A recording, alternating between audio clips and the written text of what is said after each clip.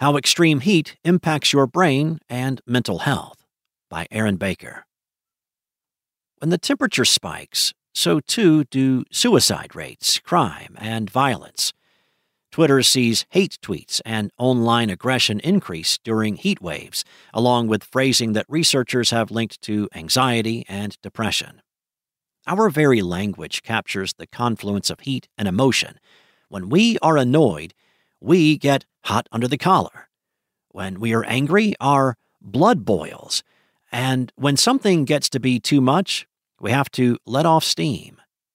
Spike Lee's seminal exploration of racial tension in 1989's Do the Right Thing unfolds during the hottest day of the year, when scorching temperatures stoke violent reactions. Doctors and scientists are now starting to unravel the complex interplay between extreme heat and poor mental health outcomes. As another early-season heat wave hammers the U.S. Northwest, with experts predicting more for the summer to come, it is increasingly vital to understand how high temperatures affect the brain and, more importantly, how we can protect ourselves and others. It's easy to understand how going through a traumatic experience like a hurricane can impact mental health. The connection between heat and mental illness is not so intuitive, says Shabab Waheed, a mental health expert at Georgetown University's Department of Global Health. Waheed recently co-published a study in The Lancet Planetary Health showing that even a 1-degree increase in ambient temperature above the norm contributes to a higher probability of experiencing depression and anxiety. While his research focused on Bangladesh, the findings apply globally, he says. There is a growing body of scientific literature that is identifying this link between climate-related factors and adverse mental health outcomes. And every indication is that as the climate change continues to worsen, these links will gain in strength.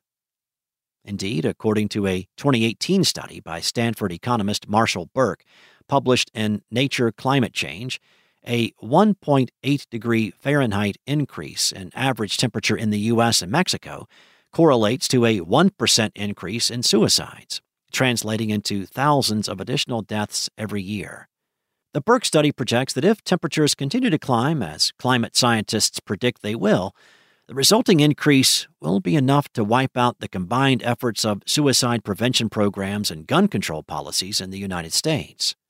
The number of extreme heat days is increasing every year due to climate change, fundamentally changing social interactions and personal well-being and a serious threat to mental stability, says Robin Cooper, an associate clinical professor at the University of California, San Francisco, and the president of the Climate Psychiatry Alliance. We have to start thinking about climate change as a mental health crisis. If we ignore climate change as a public health threat, we are abdicating our role as healthcare providers. That means investing more in research. While it is well established that heat impacts brain function, the exact mechanisms are poorly understood. Scientists point to a multitude of interrelated psychological, social, and biological factors, ranging from disrupted sleep to the heat-impaired function of vital neurotransmitters and hormones. Spikes in suicides and events related to mania and post-traumatic stress disorder tend to occur in the late spring and early summer when temperatures are more volatile, according to Josh Wartzel, who studies the intersection of climate change, heat waves, and mental health at Brown University. It's not necessarily the hottest days of the year that are associated with the greatest number of suicides and suicide attempts, he says, but actually, when the temperature changes dramatically, severe swings, like this week's 15 to 30 degree spike in temperatures in parts of the Pacific Northwest, are typically the most dangerous. Much of that can be traced back to sleep. Anyone that has lived through a heat wave without the benefit of air conditioning knows that quality sleep becomes elusive. Over time, the accumulative effects can lead to memory loss, lack of focus, and increased irritability, says Cooper. Sleep is a profoundly complex function, and a lack of restorative sleep has so many different ramifications for mental health.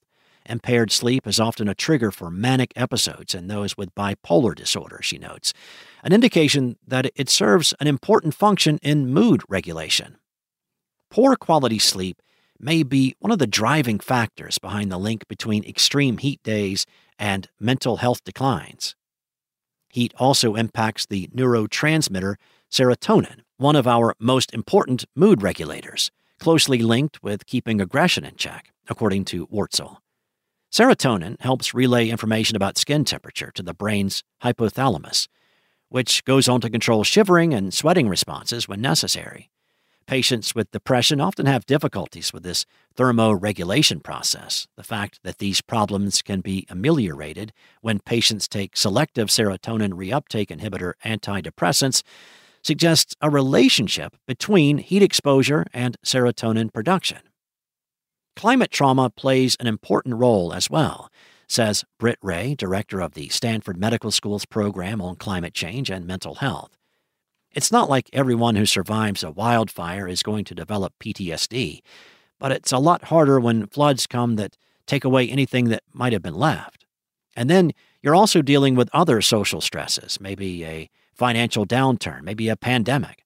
The compounding stresses to the mental system wear away at resilience, at which point maladaptive coping mechanisms, substance abuse, domestic violence, suicidal ideation, take root. Then you add in the neurophysical impacts of extreme heat on the brain, and the very real threat of heat waves on patients already suffering from mental health disorders, and the mental health repercussions escalate. It becomes a vicious cycle, says Ray, on the sidelines of the 2023 Frontiers Forum, an annual event focused on society, health, and science. We definitely do have a mental health crisis within the climate crisis that we need to get ahead of before too many of these events add up. That means better support in communities that are most affected and improved understanding of how climate change, trauma, and mental health interact. Over the past few years, there's been growing interest in how temperature and climate change affect mental health among psychiatrists, says Wurtzel. The problem is that funding for further research is limited. Climate change is now considered the #1 public health concern, but there is not enough understanding of how it impacts mental health. For us to not be investing more right now in how to understand the impacts of heat on the brain is unfortunate. Unfortunate for research, but also for the billions of people at risk from extreme heat in the coming years. Heat waves are a fact of life in a warming world. More research can help us prepare. This story was supported by the Pulitzer Center.